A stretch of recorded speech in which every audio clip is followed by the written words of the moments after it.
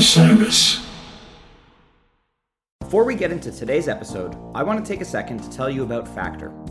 Factor's delicious, ready-to-eat meals make eating better every day easy. Wherever tomorrow takes you, be ready with pre-prepared, chef-crafted, and dietitian-approved meals delivered right to your door. You'll have over 35 different options a week to choose from, including keto, calorie smart, vegan and veggie, and more. And there's even more to enjoy with over 55 nutrition-packed add-ons that help make your weekly meal planning even more delicious. What are you waiting for? Get started today and have a feel-good week of meals ready to go. Get as much or as little as you need by choosing 6 to 18 meals per week. Plus, you can pause or reschedule your deliveries anytime. Head to factormeals.com/stormsound50 and use code STORMSOUND50 to get 50% off your first box and along with 2 free wellness shots per box while the subscription is active. That's code STORMSOUND50 at factormeals.com/stormsound50 to get 50% off your first box and 2 free wellness shots per box while your subscription is active.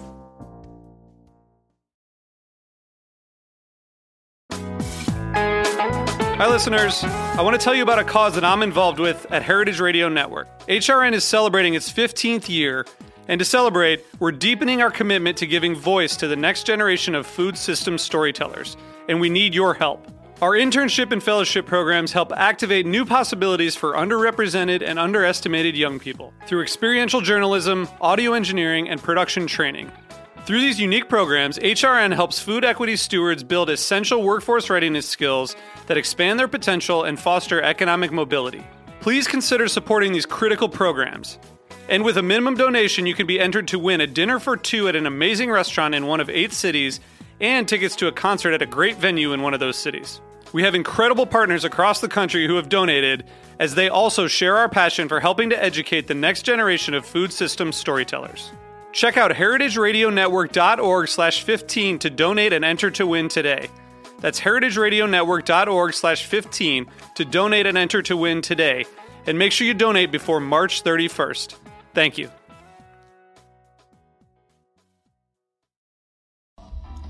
Hello and welcome to episode 2 of Always Almost There, a Goose podcast series on We Move Through Stormy Weather.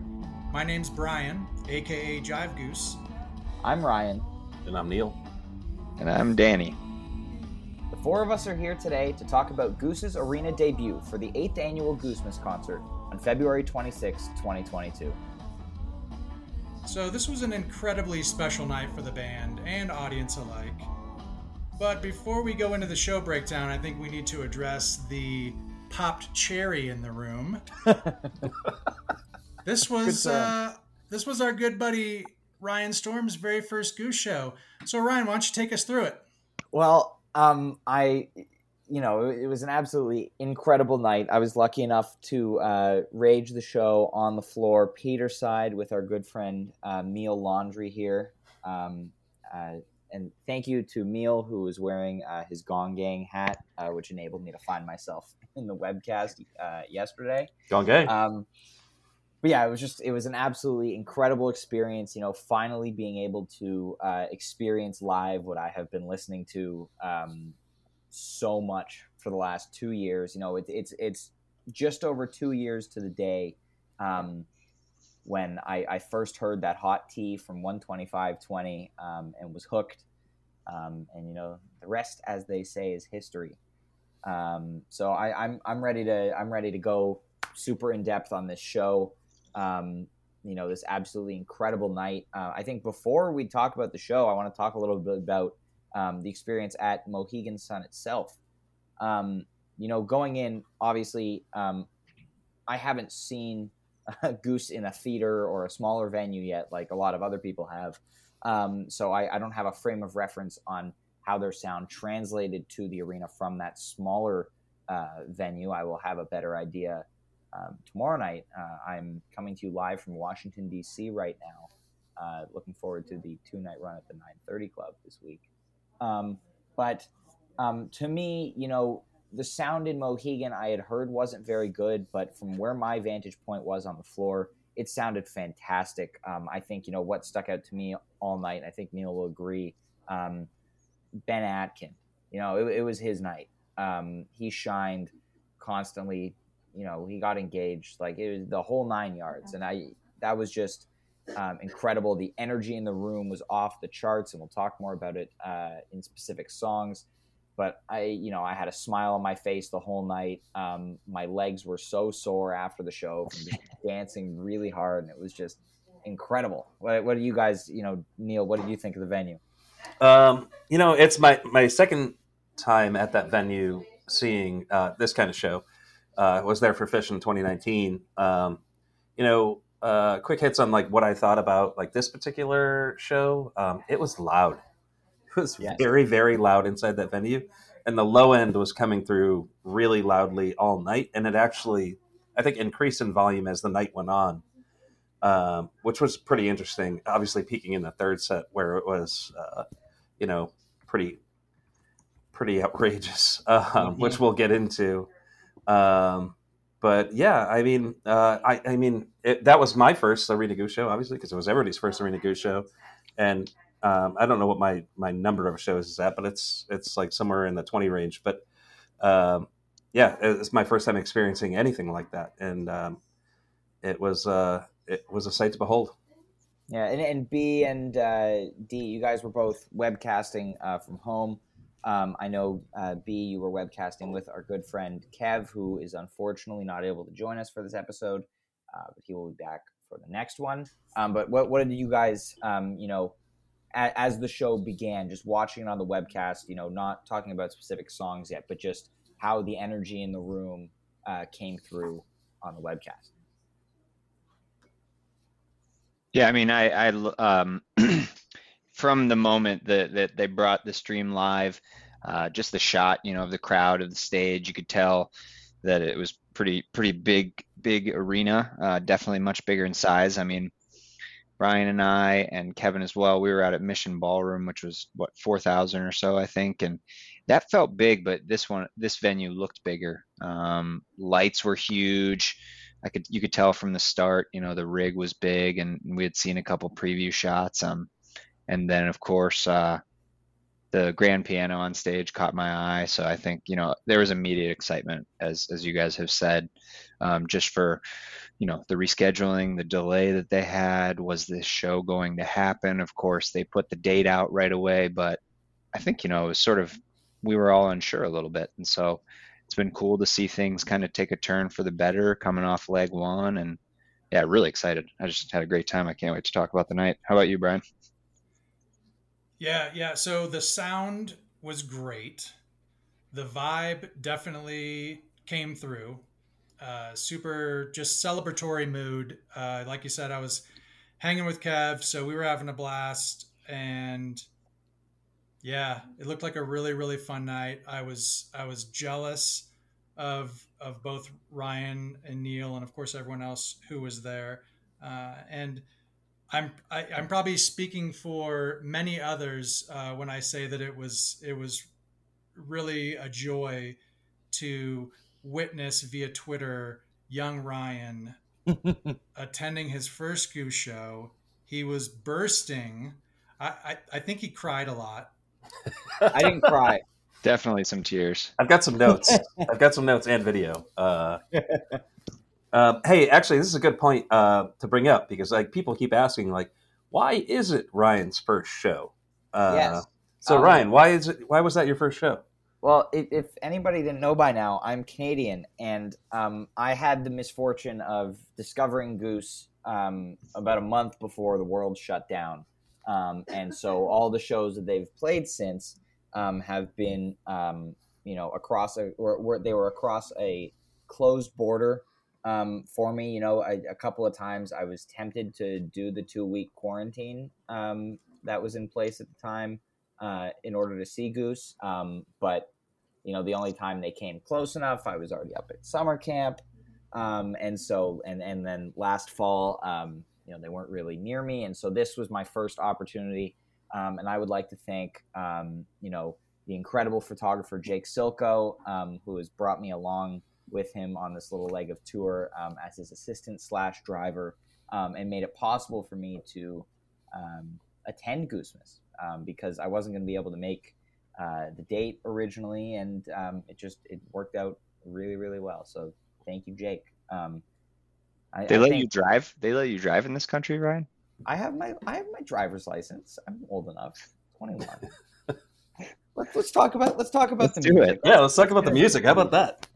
So, I mean, from the get go, set one opens with Linus and Lucy, the holiday classic that I, for some reason, thought was too obvious a pick to put on my fantasy goose. I hit 2 songs the whole night, but I don't care. Peter's grand piano on display. I would like to take this first opportunity to remind everybody that this is not a baby grand piano. Peter made it very, very clear that this was not a baby grand. No training wheels for the mustache man Handini himself. That's a C7 grand piano that he was playing on stage, that he stood on.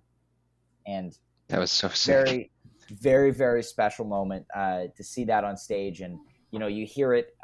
Peter spent a lot of time on that, just like, he spent a lot of time on the clav after he first got it, a lot of time on that organ after he first got it. Just really enjoying the new depth to his piano sound that you don't normally get with the Nord. And so that was really, really cool, really evident from the get-go on Linus and Lucy. You guys have any thoughts on this great holiday standard? I thought it was a great pick. I wrote down, it's like, how can one not love opening a show with Linus and Lucy? And I thought it was enough. It's enough of a Christmas vibe, but you don't really have like a direct lyric, obviously, any, of course. So I think that's fun. Just the line, the hook, just immediately like gets me dancing. Like anytime I put that song on, it's like, let's go. So it was a perfect opener. Yeah, and I also do not want to talk about Fantasy Goose tonight. He is no longer in the top spot. Thank you. I did have Linus and Lucy as my 1-pointer, but had I waited to make my picks and had seen the festive display and the grand piano, I may have bumped that Linus and Lucy up. Kids, it never pays to make your picks early. There can be a late injury. There can be a late song injury. We've talked about this. Yep. My picks go in. See, on show day, just a quick sidebar. On show day, what I've been doing so far this year is I wake up, I do my Wordle, and then I do my fantasy picks. You know what? You're in a different time zone than me. I don't wake up at 5 o'clock in the morning. I wake up. We're getting off topic here. Can we talk about the show, please? I wake up every show morning to my phone blowing up with Ryan. I got my picks in. Picks are in. You know what? I take pride in being organized. Let's talk about Yeti here. Also, I guess kind of a Christmassy reference because True. Yeti. But this, blew up the energy after the Linus and Lucy amuse bouche, if you will. Great guitar solo from Peter. This is where he did do his like rock star on the grand piano stance during a solo, which was great. Just energy ramping up from the get-go. Everyone was dialed in immediately. Nothing out of the box here, but very nice Yeti. Straightforward. Yeah, did what Yeti does, right? Like little slappy on the bass and like gets everybody moving, and then Peter does some rock star theatrics, and it brought the crowd in. And I think this is like the first moment actually, and I think we're going to say this a bunch when we're talking about the show, where Goose really kind of did the arena thing. Yeah, and like it all translated. It worked well in like really small venues, and it worked really well at Mohegan Sun. Yeah. And then, little slappy, shreddy, if you will. Yeah. Then we move into the first 2022 tune of the night in Atlas Dogs. First jammer of the night as well, really. Also, first clav appearance of the night, I'd like to note. However minor it was, I did turn to Neil and express my delight that Peter was playing the clav. Wouldn't be the last time. But I really enjoyed seeing Atlas Dogs live. The jam was great. Got into this like mellow funk jam with some vintage vibe on the back end. which was great. Nothing too outside the box, as would be a theme for the show for most of it, but that is not a bad thing. I think this show works without a massive 25-minute jam on the level of the Perio Western Sun or San Francisco Wisteria. Like, this was a statement, and from the first notes of the show to the end, they're making that arena statement, and Atlas fit with it. Yeah, I love this song. Good song. Not too much different from what you said. More, more Peter on the grand I had. There was a cool little sort of, they dropped the tempo down and got really sort of patient and quiet for a little moment, which I loved to see. They're taking sort of those risks. We've seen that quite a bit in the first leg, sort of dropping the whole jam out and building it up slowly off of Peter. I also had a note for sure, like a strong Dark Horse tease. I even remember writing you guys and just being like, whoa, I thought it was like the Dark Horse intro, even the new one. But yeah, Atlas Dogs, it's a very fun song. I thought this was quite a strong jam, actually, and I think we will talk about the lack of a 20 to 25 minute jam and what does that mean. But I will say that Atlas Dogs was the first of essentially 6. Arcadia fell a touch short, but there were 6 15+ minute jams. So this show was not void of jamming. I know there was talk on socials about that, and so I know we'll talk about it a little bit as we go through this. But I really liked this jam. Not the balls to the wall version in Portland. I liked some real nice chill jamming over the last 5 minutes. I think you both were alluding to that as well. And I like how, especially with these new songs, Pancakes kind of did the same thing in Louisville, where it had a really nice chill jam before going big. So not all of these songs have to be full-on dance parties, full-on 20-minute dance parties every time. I'm okay with that. I really enjoyed this version. Again, maybe not too far outside of the box, like you were saying, Ryan, but still some really good jamming there. I really liked it. Yeah. Well, and I wouldn't even argue. I'd argue, pardon, jumping ahead of you, Neil. I don't even want them raging all the time, right? We want that at least. Like, I want space. I want patience, and that's what we're getting lately. It's just like, this is awesome to see. And like you've said, they can pack it into 14, 15-minute songs, create some diversity, but they don't have to spend 25 minutes to do so. And if they want to play songs on a big night like this, let's do it. Hit a couple more tracks. Yeah, I mean, the one thing I'll add to that is that one thing Goose has been doing lately really well is having very efficient jams.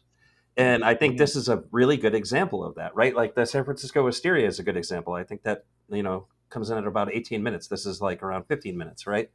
This one didn't do the things that San Francisco Wisteria did, but it is an example of like a very good, efficient jam. In the moment, through 2 sets at that show, like I was like, that's the jam of the show. So yeah, I think it's fantastic, and it doesn't need to be a 25-minute mind bender. It doesn't. That one definitely was pretty great. Yep.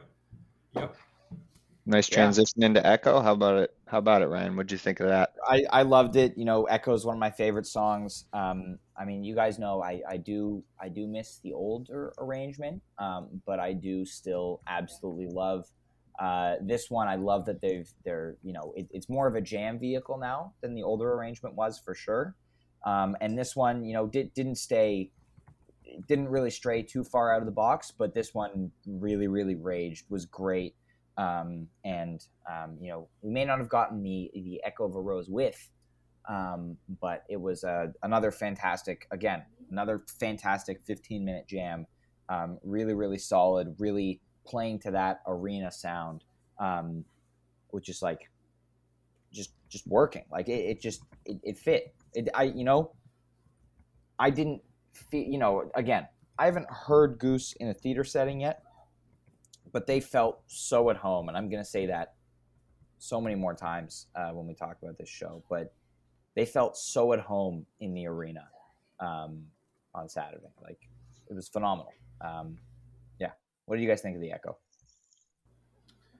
Well, I was saying this earlier when we were talking about it. I think, I like a good high energy echo. That was that. We've talked about this a bunch. It's almost becoming a meme at this point. I repeat it often enough, but a huge fan of that song. Coming in at the 15-minute mark with a big high energy ending. But the thing that kind of sets this one apart, I think, from others is there's a stretch where Rick and Peter are doing what Rick and Peter do, but the real star of that jam is Ben. And he was absolutely destroying the drums in that song. And that was like the first indication of like things to come in this show, where Ben had a little extra gear at the show. We didn't know yet why, but he had a little something extra in the tank. My notes literally, Spuds kicks up a new beat. The end. I agree totally, Neil. I thought this version was straightforward. They kind of almost touch on the Portland like intro part of the jam around the 10-minute mark, and you can tell they kind of want to go somewhere else. It's not that space. And there's like 3 minutes where Ben just really is like driving, and they find something, like, again, we know they're moving on to another song. Doesn't really sort of push the idea out there, but yeah, I thought it was good. How about you, Brian? Yeah, I liked it. It stayed high energy. I agree. Maintained the tempo even through that return to the final chorus versus kind of slowing it down to the more kind of reggae-ish return. Probably my third favorite behind Portland, obviously, and Minneapolis. I really like, but yeah, good version. And again, I'm close to 16 minutes here, so I wouldn't call it short and sweet. It had a nice jam to it for sure. Efficiency. And then the first set closes with a nice pairing of So Ready and Silver Rising. So Ready was great to see live. Both Rick and Peter ripped it up on their solos, and Silver Rising, with the reworked arrangement, so good. So pretty. I love this song. It's the closest thing I think we got to a ballad all night. I think it's a bit closer to a ballad than Born is. And I love, Peter's siren synth in this one. It was a great way to end the set, especially after I think everybody thought we were done after So Ready. Yeah, I remember. Go ahead. I love this song. It's probably right behind Born for me in terms of the new originals. Now, Dripfield might have something to say about that in my book, but I love Silver Rising. I love the changes that they made.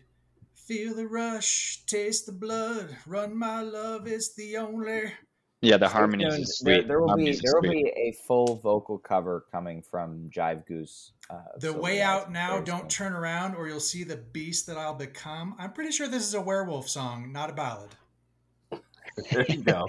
I said it's the closest thing to a ballad we got all night. So very much. I agree. It was there in terms of tempo and vibe. It was pretty much the one, mellow track. But one thing that we should talk about in this is the 3-part vocals in this song, which I think it's like the first time they've ever done something like this, where Peter and Rick and Jeff each had a vocal part, and it sounded fantastic. Except Redbird, baby. But this was different. It's different. I don't know. There was something about this one where they were each doing their own piece, and I really, really loved it. I don't know. I need to go back and listen to it some more. But man, Jeff can really sing. Ryan. Yeah. Yes. Ryan. What do you... Let's move on to the second set. I'm not going to mention anything about it. Let's go. I like it. Let's move on to the second set here. Okay, opening up with one of my favorite just songs in general, Rockdale. Before we talk about Rockdale, I would like to take the opportunity to shout out Matt Campbell, who I ran into before the show. really, really nice guy. And thank you for writing a lot of these songs with Rick. Very grateful for it. I know there were a lot of, like, I saw someone on Twitter today who, like, was with Matt while they were playing this and with Empress, and like he was loving it. And it's just, really, really cool. So shout out Matt Campbell. Hey, Ryan. Yes. Ryan, before we go into Rockdale, I also want to make another comment about Goose and Arena Rock. So I think Peter was pretty proud that they kept the set breaks, in his words, short tonight. So that break between set 1 and set 2 was only 24 minutes. So that's pretty short by their standards. I did hear that comment. Listen, he has made no 15-minute promises, and that's like a solid amount shorter than what Goose set breaks normally are. So I'll give him credit for that. Yeah, he's smart. He doesn't commit to a number. He just says, "We'll be back." Short or short. Soon. Yeah, short. Yeah, and 40 minutes can be short if you compare it to a 6-hour period. So it depends on what kind of. It's all relative. It did feel short at the show. I'll say that. Yes, it did. Well, was that the set break where we were in line? I don't remember. Yeah. Anyway, Rockdale. This one, I haven't listened to it enough times to see if my what I said to Neil at the show holds up, but it was phenomenal. I think it's one of the best versions they've played to date. Again, disclaimer, lots of hasty ranking happening tonight. I will refine my rankings in the next couple of weeks. But I absolutely loved it. Great sing-along, everybody grooving. Clav really shines here, which I love, translated really well live. And it was just really, really great to hear. Neil, I know you had a count on the number of peaks. Well, I mean, you and I were vibing hard off each other in this one. Yes. I was really excited for this song. I'm always really excited for this song whenever they play it. And I was counting peaks. I'm 99% certain my peak count was wrong. But I think at the time, like, we were like counting them off, and I said, "There's 5 peaks in this jam," and those peaks. What I love about this song is kind of the thing that they do, where there's like dissonance and then peak, dissonance and then peak, and they did it a bunch in this one, and I loved it. They're crushing it right now. Every version seems to be maybe going just a level higher. So this is just another strong one. It's a nice set 2 opener, especially when I don't know if we're ready to move on yet, but Redbird coming in the 2 spot in the set really, I think, helps Rockdale as an opener. Yes. Heck yeah. How did I react when they started Redbird? Yeah, I mean, again, like, that was where we were really feeding off of each other. There was a massive amount of excitement. There was tweeting going on, videos. I'm like really stoked that actually, there were other people joining in and kind of tweeting their straight bird and stuff. And man, boy, was that fun. That was it. You know what? It was so great. I could feel as if everybody in the room knew how excited, as if everybody in the room was in on the straight bird. Everybody singing along. It was incredible. Again, another 15-minute jam. Really, really solid. But, it was just this song now, because of just what we've done with it, just has like such a significance to me. And it was so great to see it live in my first show. Yeah, I the moment they kicked it up, I thought of you guys, and it was super fun. Everybody there, people were reaching out to me and to us, and that's just what the whole joke was about. But yeah, I mean, the song, you just mentioned people singing it, Ryan. I mean, who knows, one day in an arena or back in a space like that in a couple of years where the majority of the crowd will be singing a song like that. So it's a cool thing to think about. The song itself, I liked it. I thought it was one of the more unique jams of the night. Like you mentioned, had a little length to it. I put, and even called it that night, there was like sort of a Ted Bird feel to it, where Trevor got like really liquidy and bouncy, sort of like nice jam for him and him to shine around kind of 7 to 9 minute mark. And then they also had this like 90-second maybe period at the end of the jam that was one of the more unique outros. And it just highlights, as we've been saying, sort of these spaces, these like little risks they're willing to take, kind of visit a space, be efficient with it, see if something comes from it. Doesn't have to go long, but it's just different. And it's like, it's patient and beautiful. So I loved it. Love the song too. Yeah, it speaks to their communication. I think their ability to make those decisions quickly, to get to those places in the to get to those spaces in the first place, and then to make those decisions so quickly about whether or not they want to pivot, where they want to head next. The only other thing I would add about this one is the 3-part harmonies just getting more and more dialed in. Yeah. So love to hear it. Love to hear it. It's awesome. Okay, band then moves through Rosewood Heart and the debut of the cover of Cinnamon. Rosewood, solid 11-minute version. Again, really happy to hear Rosewood at my first show. I think the beginning of Cinnamon was Neil's biggest reaction of the night.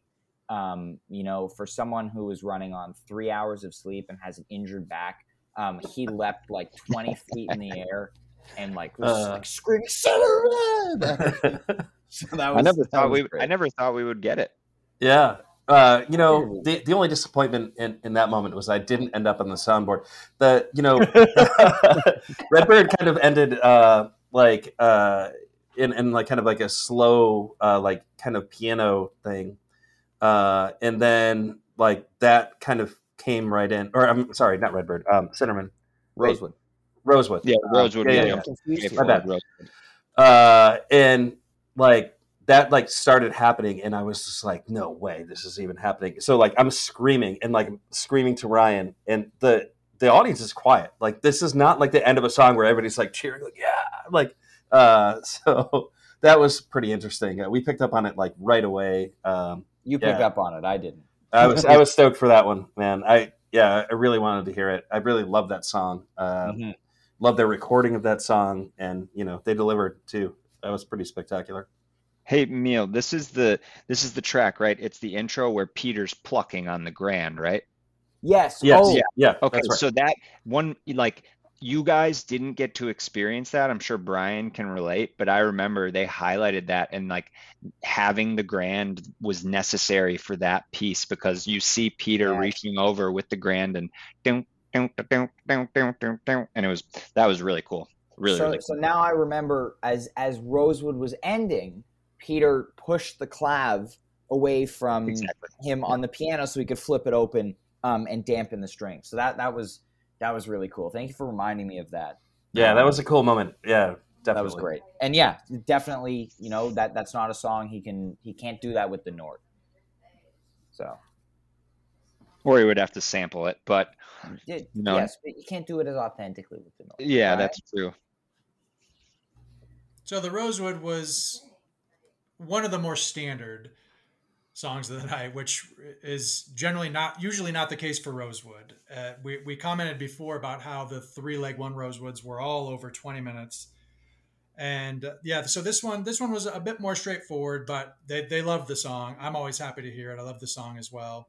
And then Cinderman, so cool to see Rick's vocals, whether it's this song or Dripfield, Born, so this slew of new songs.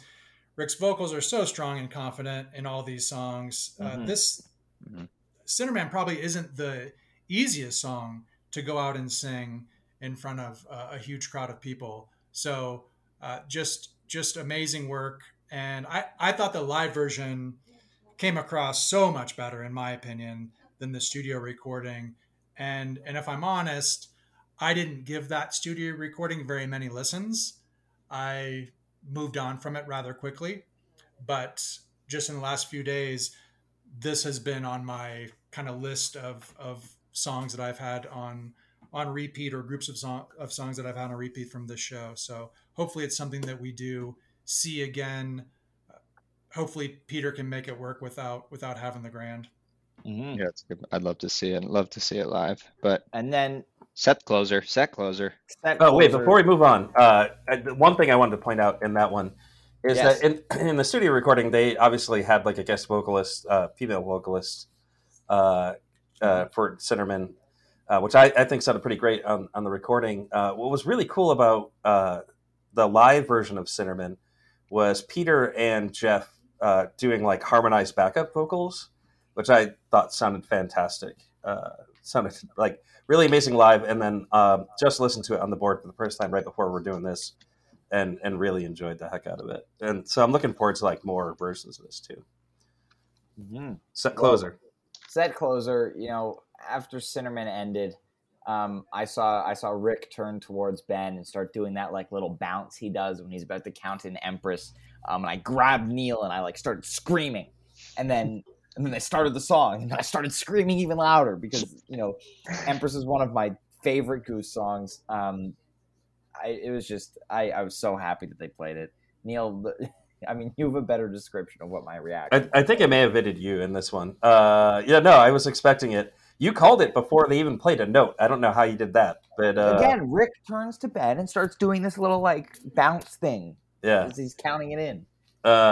And cool thing about this version was it was like very piano heavy and not very clav heavy. No clav. My memory of it. No clav. Yeah, right. Okay. And spectacular with that piano. It sounded so good. And then sounds also really good on the boards. Yeah, and they faked us out a little bit. They went from the jam into that like kind of more Teddy, spacey jam, and then built that back into the first jam again for like another peak, which was really cool. And yeah, it was just it was a great, very standard Empress, like comes in just under 14 minutes, but absolutely loved it. Dancing like a mad person, which I kind of was, but. Yeah, Yeah. I think it just bookended a solid set. I mean, on paper, like we said, nothing crazy is jumping out, but in like top to bottom of the show, this is just a set that I would listen to. I could throw this on anytime, front to back. There's no holes. Ending with Empress, opening with Rockdale, combining those two songs. You talked about Matt. I'm sure that was super cool for him, and like for them to be able to use those two tracks. More statements, perfect for the setting. Mm-hmm. And Matt Campbell, somebody said that Matt said that this was the best Empress he's ever heard. Matt, I would urge you to go and listen to 6:15:21. Oh man, plug. Brian, what were your thoughts on this? Yeah, nothing really much more to add. Fairly standard and straightforward. High energy set closer. I did note a tease. They teased the divided sky pause. Yes, okay. of course. All right. Well, again, it's becoming pretty standard. Oh, so sick! I forgot about that. I think we're getting to a point where it's no longer a tease. It's just like part of the song that happens every time they play. Now it's going to be what Peter does if he initiates the clap in a different way. How was catching that live, Ryan? That was just it was great. Everyone was like, everyone was clapping, everyone was dancing. It was great. I think that was the hardest I danced all night. It's such a fun song live. It's such a fun song. That's a cool idea, actually, D, that coming out of the divided sky pause tease for Peter to mix up what he does before he goes into the clap. That's actually a really cool idea. Yeah. It was like jazz hands once. Jazz hands. Jazz hands. He did the jazz hands. That's right. Peter, Last night, I know you're on listening. Saturday was just standing there. So Peter, give us triggers for new signals coming out of Empress. Do like finger guns. Yeah, I'm glad that was brought up. It was pretty cool to watch. Like Peter kind of had his arms outstretched and like he was like soaking in the audience. That was pretty awesome. Yeah, pretty awesome. It was. And then, of course, we all thought the set was over, but there was one more surprise in store. We had an absolutely incredible proposal from Ben to his girlfriend, Sam, who's now his fiancée. And it was just really, really great. Everyone was cheering them on as she came on stage and he got down on one knee. I would like to shout out Ben's shirt as well. When life gives you potatoes, make latkes. Quality shirt. Yeah, quality shirt. Congratulations and mazel tov to Ben and Sam. Yeah, congratulations.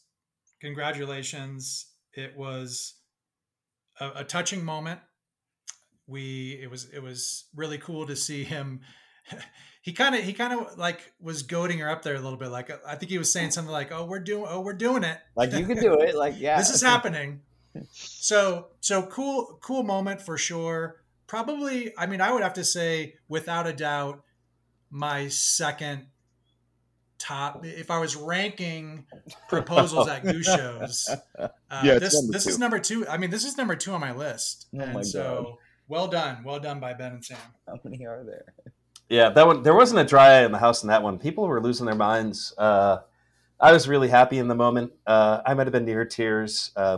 2 very fantastic people that I've met and really, really enjoy their company. So I'm so happy for them. That's just a spectacular thing, and so glad that they chose to Ben chose to share that with everybody, because it's really cool, and a lot of people were really stoked about it. Yeah. All right, moving into set 3, I want to get Brian's take on this Born opener first. Obviously the third set consisted of the first 3 songs of the upcoming Dripfield album in order. And this was an interesting Born. It didn't have that groove jam that was on the first couple of versions. And for me, just in the arena, that beautiful build led by like Rick and Peter on the guitar and the synth, it just seemed to stretch forever. And I walked by at one point after I said hi to our good friend Bruce Robinson. As I was walking back to join Neil on the floor, I walked by Micah Atkind and Sam Ray, like hugging and crying during the synth build, and it was a nice moment.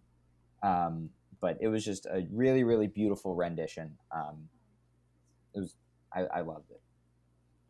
Yes, my favorite of the new songs, like I mentioned.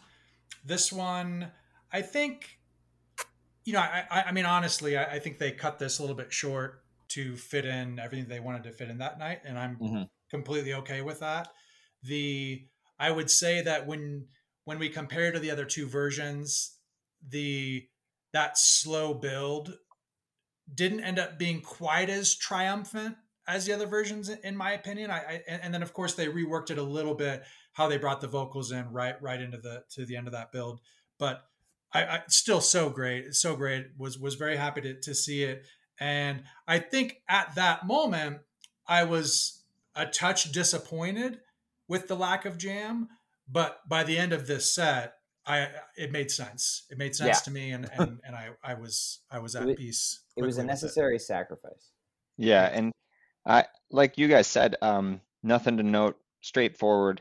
I did go and check the endings of the other 2 versions. So we had LA and Seattle, and this was the first time that they actually completed the song, like what we heard on the single, where the track cuts out and it almost sounds like we're going into Seekers, what we thought before the track list had come out, to signify, of course, that it's the next song, Hunger Site, which we heard. So there's that one sort of line from Rick, and then it changes, I don't know, keys or whatever. Ryan, you'd be able to sort of obviously explain that better. But yeah, so then we have the trigger for Hunger Site, and it's almost like similar melody, but it just a little different for me. I don't know how to explain it like musically, but it sounds very similar to the Born line. I love the transition to Hunger Site, and obviously this song hadn't been released as a single, so this was the first time anybody had heard it. I really, really liked it. Thank you to the Great Beyond podcast for tweeting that it was indeed Hunger Site. For all of us who had no idea what song it was, somebody at the show thought I was like a wizard or something, because I had seen on Twitter, and they were like, "What song is this?" And I was like, "Hunger Site. It's the new one." They were like, "How do you know that, man? That's so cool." Yeah, that might have been me, Ryan. No, Hungry Side. It sounds like Hungry Side on the soundboard to me. I don't know about you guys live. I liked it though. it's fantastic, and another really, really great jam out of this one. I think the last two songs of the third set, I think, definitely were the standout jams of the night. We'll get to my favorite of the night in a second, but this jam was just great. I really, really loved it. There's a lyrical connection too. I know I mentioned you guys, and before I jump in, Brian, they say, "Is it time to shed our weapons, my friend?" And we know now that Hot Tea is on this album, which for me personally, I was confused with at first. I didn't really understand it in terms of the timeline of the song, but obviously there's a lyrical reference to Hunger Site too, where in Tea they say "lay your weapons down." So yeah, just a little interesting aside. What did you think of the debut, Brian? Loved it. It's so fun to hear these new songs and hearing them in the order they are on the album, and having never heard Hunger Site before. It was very cool to witness that. So again, jealous moment for me of all you guys that were at the show here, because I'm sure that was a really cool moment. And I don't want to I don't want to feed the haters out there, but I was a bit surprised to hear and read so many people expressing disappointment in this set.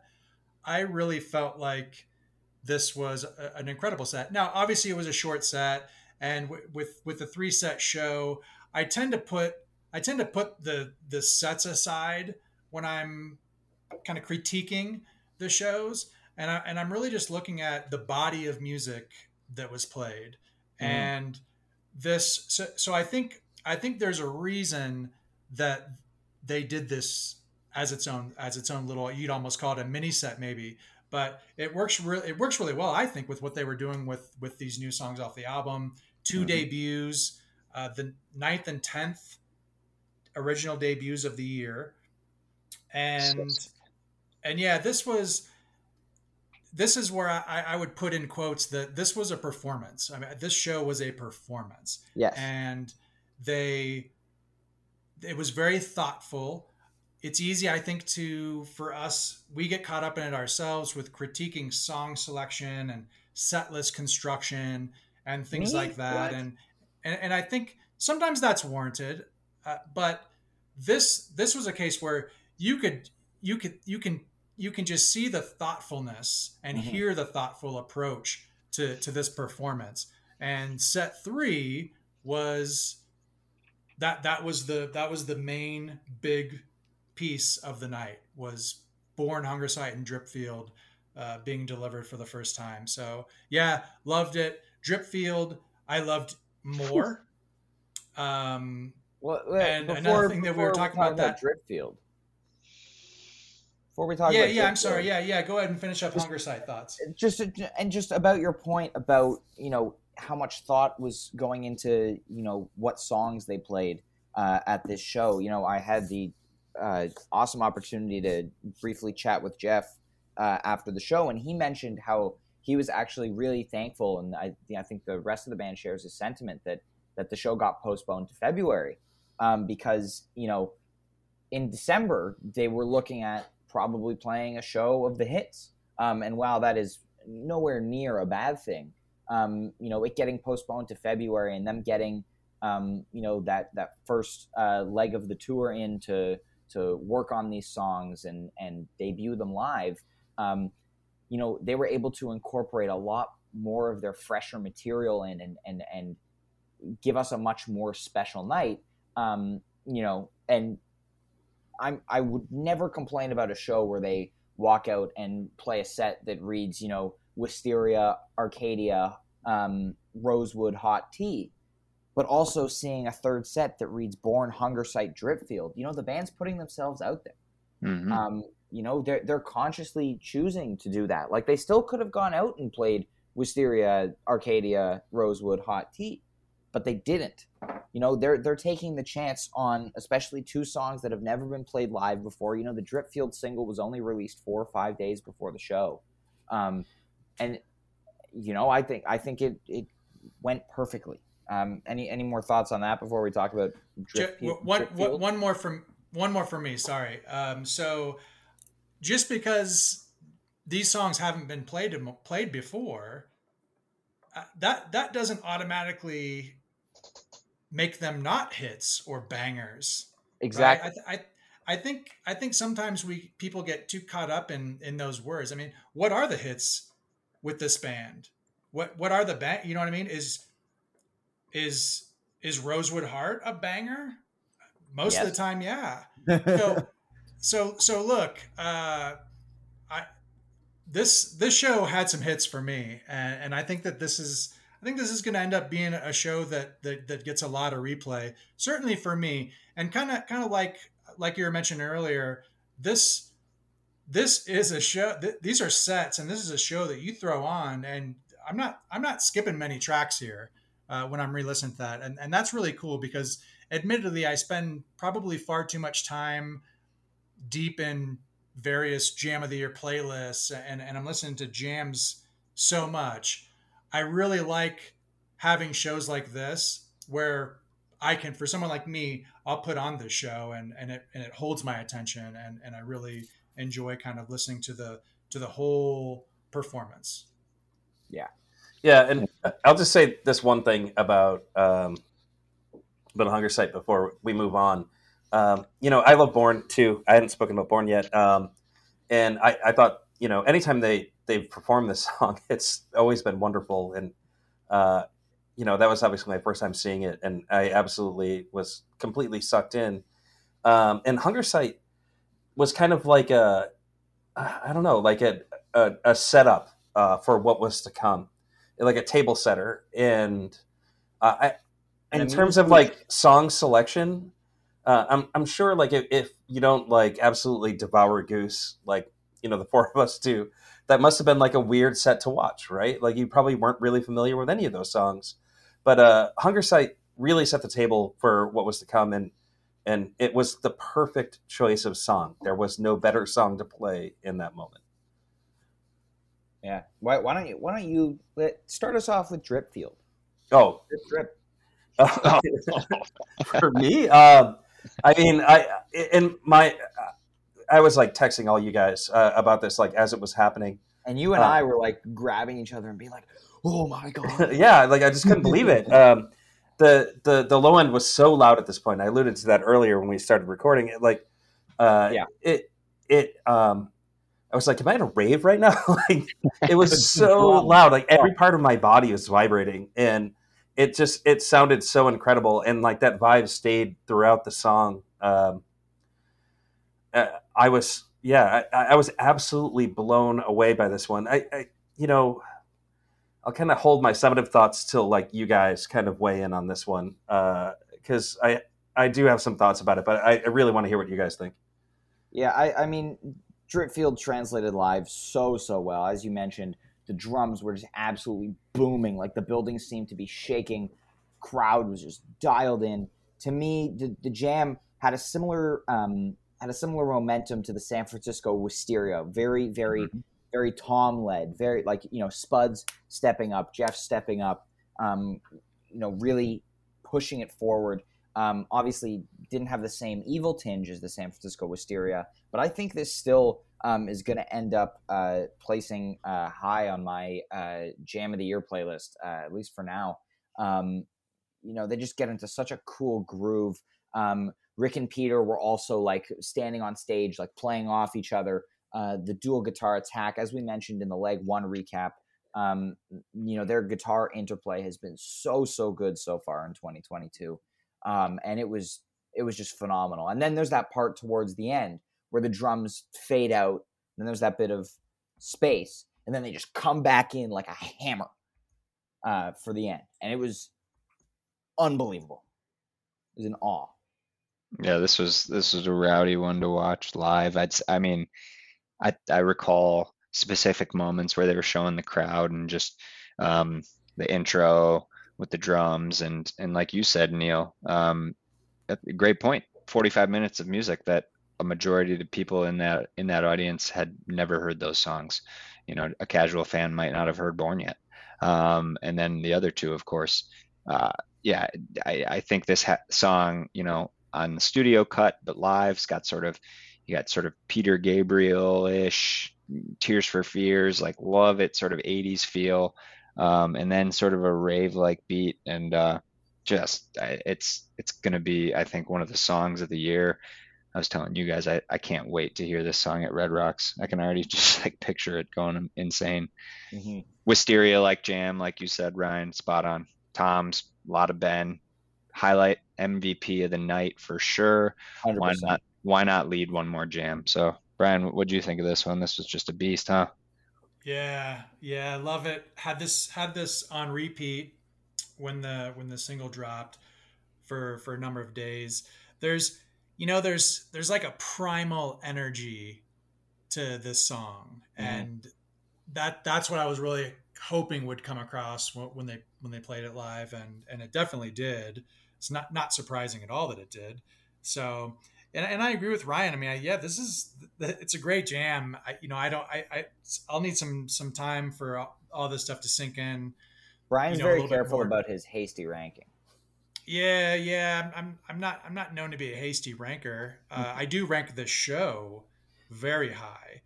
From and as I was sitting here with Kevin at my place and we were watching it, when it's funny because it ended and then we immediately just kind of kept partying and threw the Twitch replay on, and I think we ended up watching all of set three like two more times.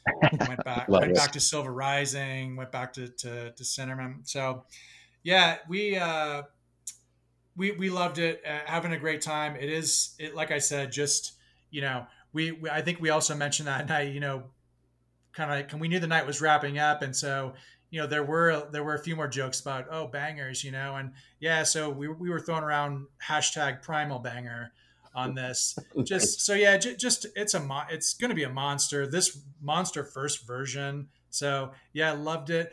As I listened back, I kind of felt like the very end felt just a touch awkward to me, and I'm sure that's either just my ears or being the first time played, and I'm not quite sure what might have happened, but it kind of felt like it was just fading. It was very nicely fading almost all the way out, and then real briefly kind of built back into one of the main themes, and then I felt like it rather abruptly ended after that. So I kind of wondered, had they just faded it out, would that have sounded nice, or it didn't come back enough for a big triumphant, crushing ending. So I kind of felt like that fade, really really was sounding cool to me. So, but anyway, that's one tiny critique of an otherwise just monster version of Dripfield. And I'm excited to see where this song goes in successive plays. Yeah, sure. for sure. So final thoughts, like on Dripfield from me. This was the essence of like, I made one tweet that night, which I said like, Goose's sound translates to the arena, and this song encapsulates that, I think, perfectly. There was one point where I turned to Ryan and I was like, "This sounds like Eminence Front," and I don't know if it actually did sound like Eminence Front at one point, but what it did do was fill an arena like a song like Eminence Front does, right? Like they play that stuff like before, like basketball games, right? Like that, like fires up a crowd, and like the energy in the building at that point was like similar to like how you would expect that a song like Eminence Front to hit a crowd like that. And yeah, the energy was outrageous in this tune, and like I don't know if that comes across in the recording. I don't know, but this one is going to be a huge song for a long time. It has to be. So yeah, what a spectacular tune. Yeah. And then during the encore break, Neil, I think I said to you, like, there's only one song they can come out and encore with at this point. And I know, like, the written set list said Tumble, but I don't think there was a lot of doubt in a lot of people's minds. Like, I think Arcadia was the pick here. You know, I think it's arguably the quintessential Goose song. You know, and there's no such thing as a bad version of Arcadia, or a subpar version of Arcadia.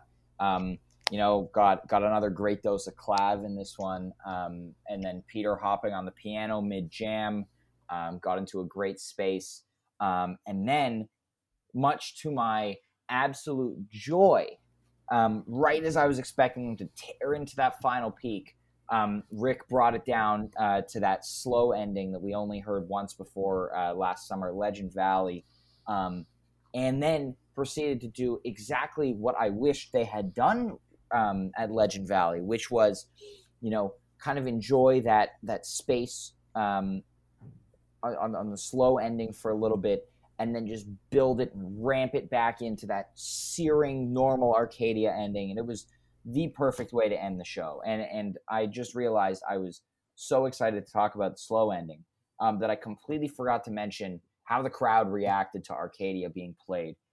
This was the peak of the energy all night. Felt like everybody was singing along, at least to the first verse. Like, it was just unbelievable. It was electric. Yeah, I got to be honest. I was not expecting Arcadia. You weren't? After the Ben and Sam proposal, I was really feeling a shamalama ding dong, maybe even to a hot hot hot to close things out. But In quintessential goose fashion. but I'll settle for the Arcadia. Yeah, for sure. You bring up a really good point, though, Daniel. Like the like, there was no quintessential bar goose this night, right? Like, this was like Goose, like, coming out and like saying, like, you know, this is what we do in an arena, and you know, I think we all can agree that setlist construction was very different this night, right? And there were no goofy covers or anything like that, and you know, I think that made this night pretty special. Yeah, definitely. Very you guys, special. any thoughts on the Arcadia jam? Slow ending. Slow ending was good. It was, admittedly, I think I was, after what had just happened before, my attention to Arcadia was, it was a proper ending. It was no shamalama ding dong, unfortunately, but you know, Shout out Arcadia. to Paige Caruso. You'll get your shamalama. Yeah, no, it was great. It was a perfect. I thought it was a wonderful way to end the night as well, Ryan. Just in terms of set list and, yeah, energy. Seeing it live, I'm sure for the first time for you, it's like that's a song that I'm singing at the top of my lungs, and I love it. So I sang every song at the top of my lungs. I can imagine. Yeah, it was amazing. Again, perfect way to wrap up a show. And, you know, final thoughts on Goosemas, and, you know, my first experience seeing Goose live. You know, again, I'll have more to say on the arena comparison in our second half of Winter Tour recap in a few weeks after I've seen them in a theater. But to me, it was just, you know, as we keep saying, as we've said many times in this episode, their sound translates to arena. You know, I didn't really doubt it, but I was just blown away by how at home they sounded. And also in the arena, the light show, shout out to Andrew Getty, who absolutely killed it. He had like Christmas trees and incorporated into the light rig, and also like just huge expanded rig. And also a huge shout out to him, because he did the whole third set with a massive migraine, and he absolutely continued to kill it. So Getty, thank you for pushing through and delivering us an absolutely incredible light show. It was amazing, and to the rest of the Goose crew who got them there, you know, it's just an absolutely incredible night. And I look forward to many more Goose shows in the future. And I said it in my blog post about the show. But I came to a realization during Arcadia that, like, you know, decades from now, I will be taking my children to see Goose. You know, and it was just a really special moment for me. So yeah, what were your guys' final thoughts on the show? So my final thoughts are, and one, just to reiterate from earlier, I felt like this was a true performance. They crushed everything. I mean, it was a very clean show in terms of their execution and the the execution of the songs. Everything was played really well, and again, 6 15+ minute jams, nothing, no 20 25 minute monsters, but I don't think that necessarily detracts from the show. And just a couple really quick stats. So again, I'm not necessarily breaking this down into sets. I'm just looking at the overall kind of body of music from the night. So 187 minutes of was the total time, and the longest show of leg one was Louisville at 169 minutes. So only 18 minutes longer, even with the three sets. And so they played 15 songs. Three other shows actually from leg one had 15 songs, and the next longest of those shows with 15 songs was 164 minutes. So I only point that out because we talk about a lack of those monster jams, but they really made the most out of only playing 15 songs over the course of over 3 hours of music. So definitely a lot of good music here, a lot of good jams, and yeah, this is slotted in at the top of my show rankings so far. I think Yeah, so. super fun show. Not too much different. Yeah, great night, front to back, statement performance. Really happy for the band, and everybody that, you know, put the time and energy into making this happen. Community, super excited for everybody. I can't wait to see everybody over the next couple of weeks and months and throughout the year. And um, yeah, just fucking stoked for you, Ryan. That was awesome. It'll be fun to, like you said, twist it, right? Like you got their biggest show space-wise to date for your first, and then the perspective shift that it's going to occur. So I've seen a show at 9:30. I think you're going to have a blast the next 2 nights, man. Thank you. Yeah, my thoughts on it were that second set was like one of the most perfectly crafted sets I think I've heard in a really, really long time. Like they really thought hard about every single set of this show. There were no throwaway songs at all, and I think Brian said it earlier. Like the um, everything was just played super well, and I enjoyed every bit of that show. There was no point where I was like, "Oh, I'm like, I'm gonna go grab a beer or like go to the bathroom or anything like that."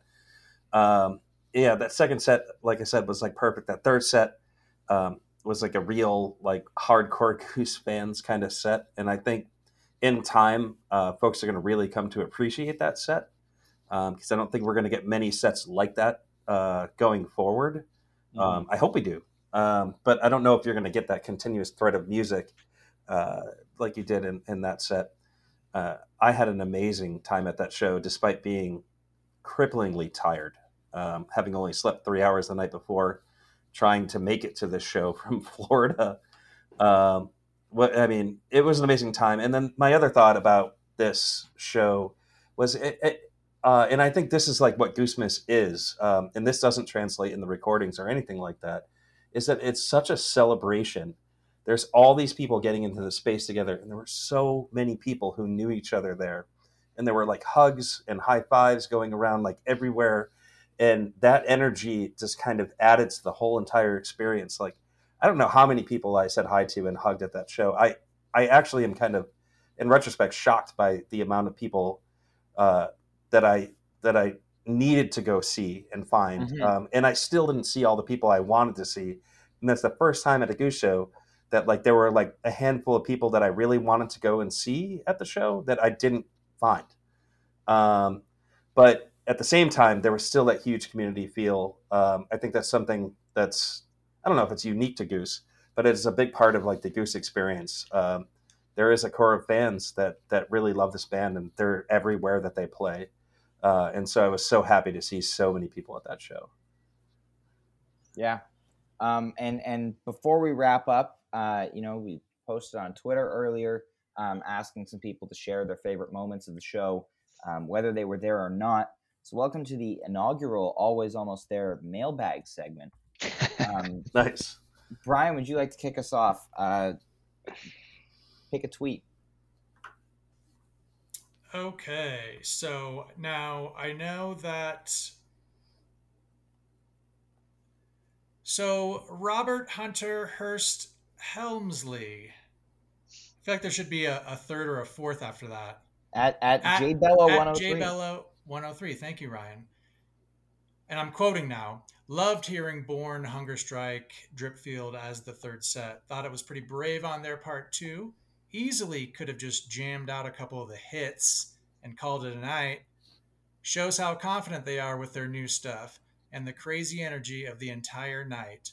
So, yeah, that sums up, I think, a lot of our thoughts and a lot of things that we said tonight. So I think that was an excellent observation and contribution to the thread from Robert Hunter Hurst Helmsley. Thank you, sir. The third. We've got a good one. We've got a good one coming in from Juzzle the Wise at _Juzzle. What up, Juzzle? That's with a J. Yes. That's with a J. Born, the Rich and Peter little interplay they had for a few minutes. Soft and sweet and so damn good. That's a great way to describe it. It's no soft bed of piano, but very, very good descriptor. And I look forward to, as we mentioned, seeing how that continues to evolve over time. Straight jazzin'. Juzzle. I had to give a shout out to my boy Jeremy Fink at Minturn Mile.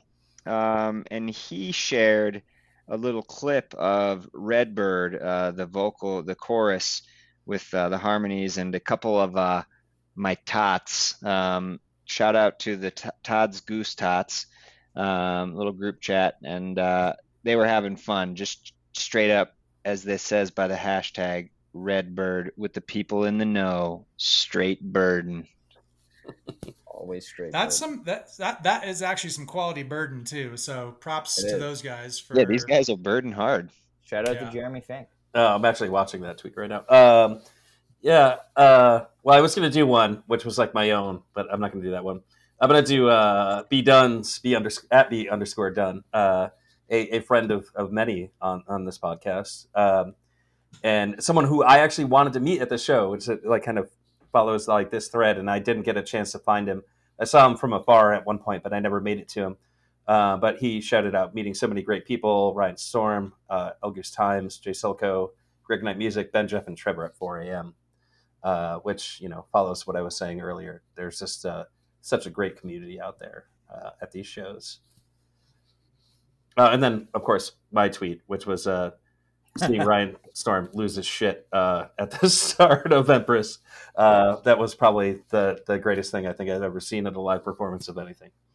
Yeah, and I thank you everybody for listening to this recap. Such an incredible show for the band. Such an incredible show for the fans. Really, really grateful that I was able to be there for my first show. Looking forward to many, many more. We'll be back in a few weeks with our recap of the second leg of Winter Tour.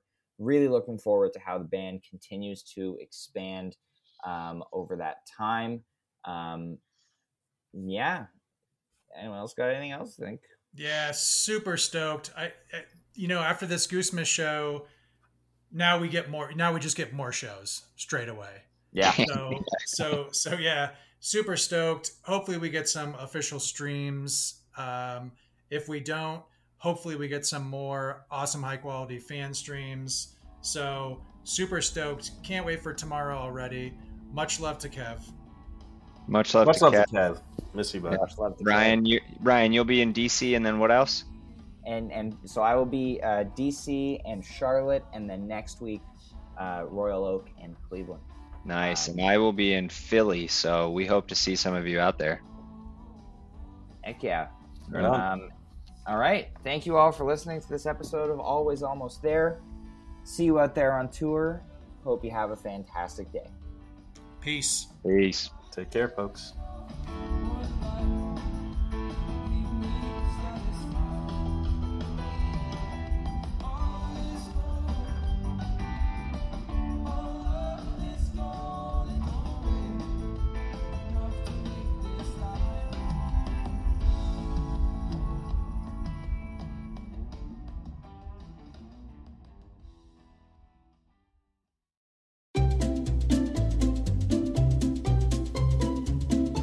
Hello, and welcome to Novel Conversations, a podcast about the world's greatest stories. I'm your host, Frank Lavallo, and for each episode of Novel Conversations, I talk to two readers about one book. And together, we summarize the story for you. We introduce you to the characters, we tell you what happens to them, and we read from the book along the way. So if you love hearing a good story, you're in the right place. Our 9th season is coming this fall.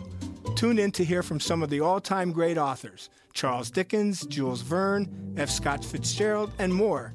Subscribe to Novel Conversations wherever you listen to podcasts.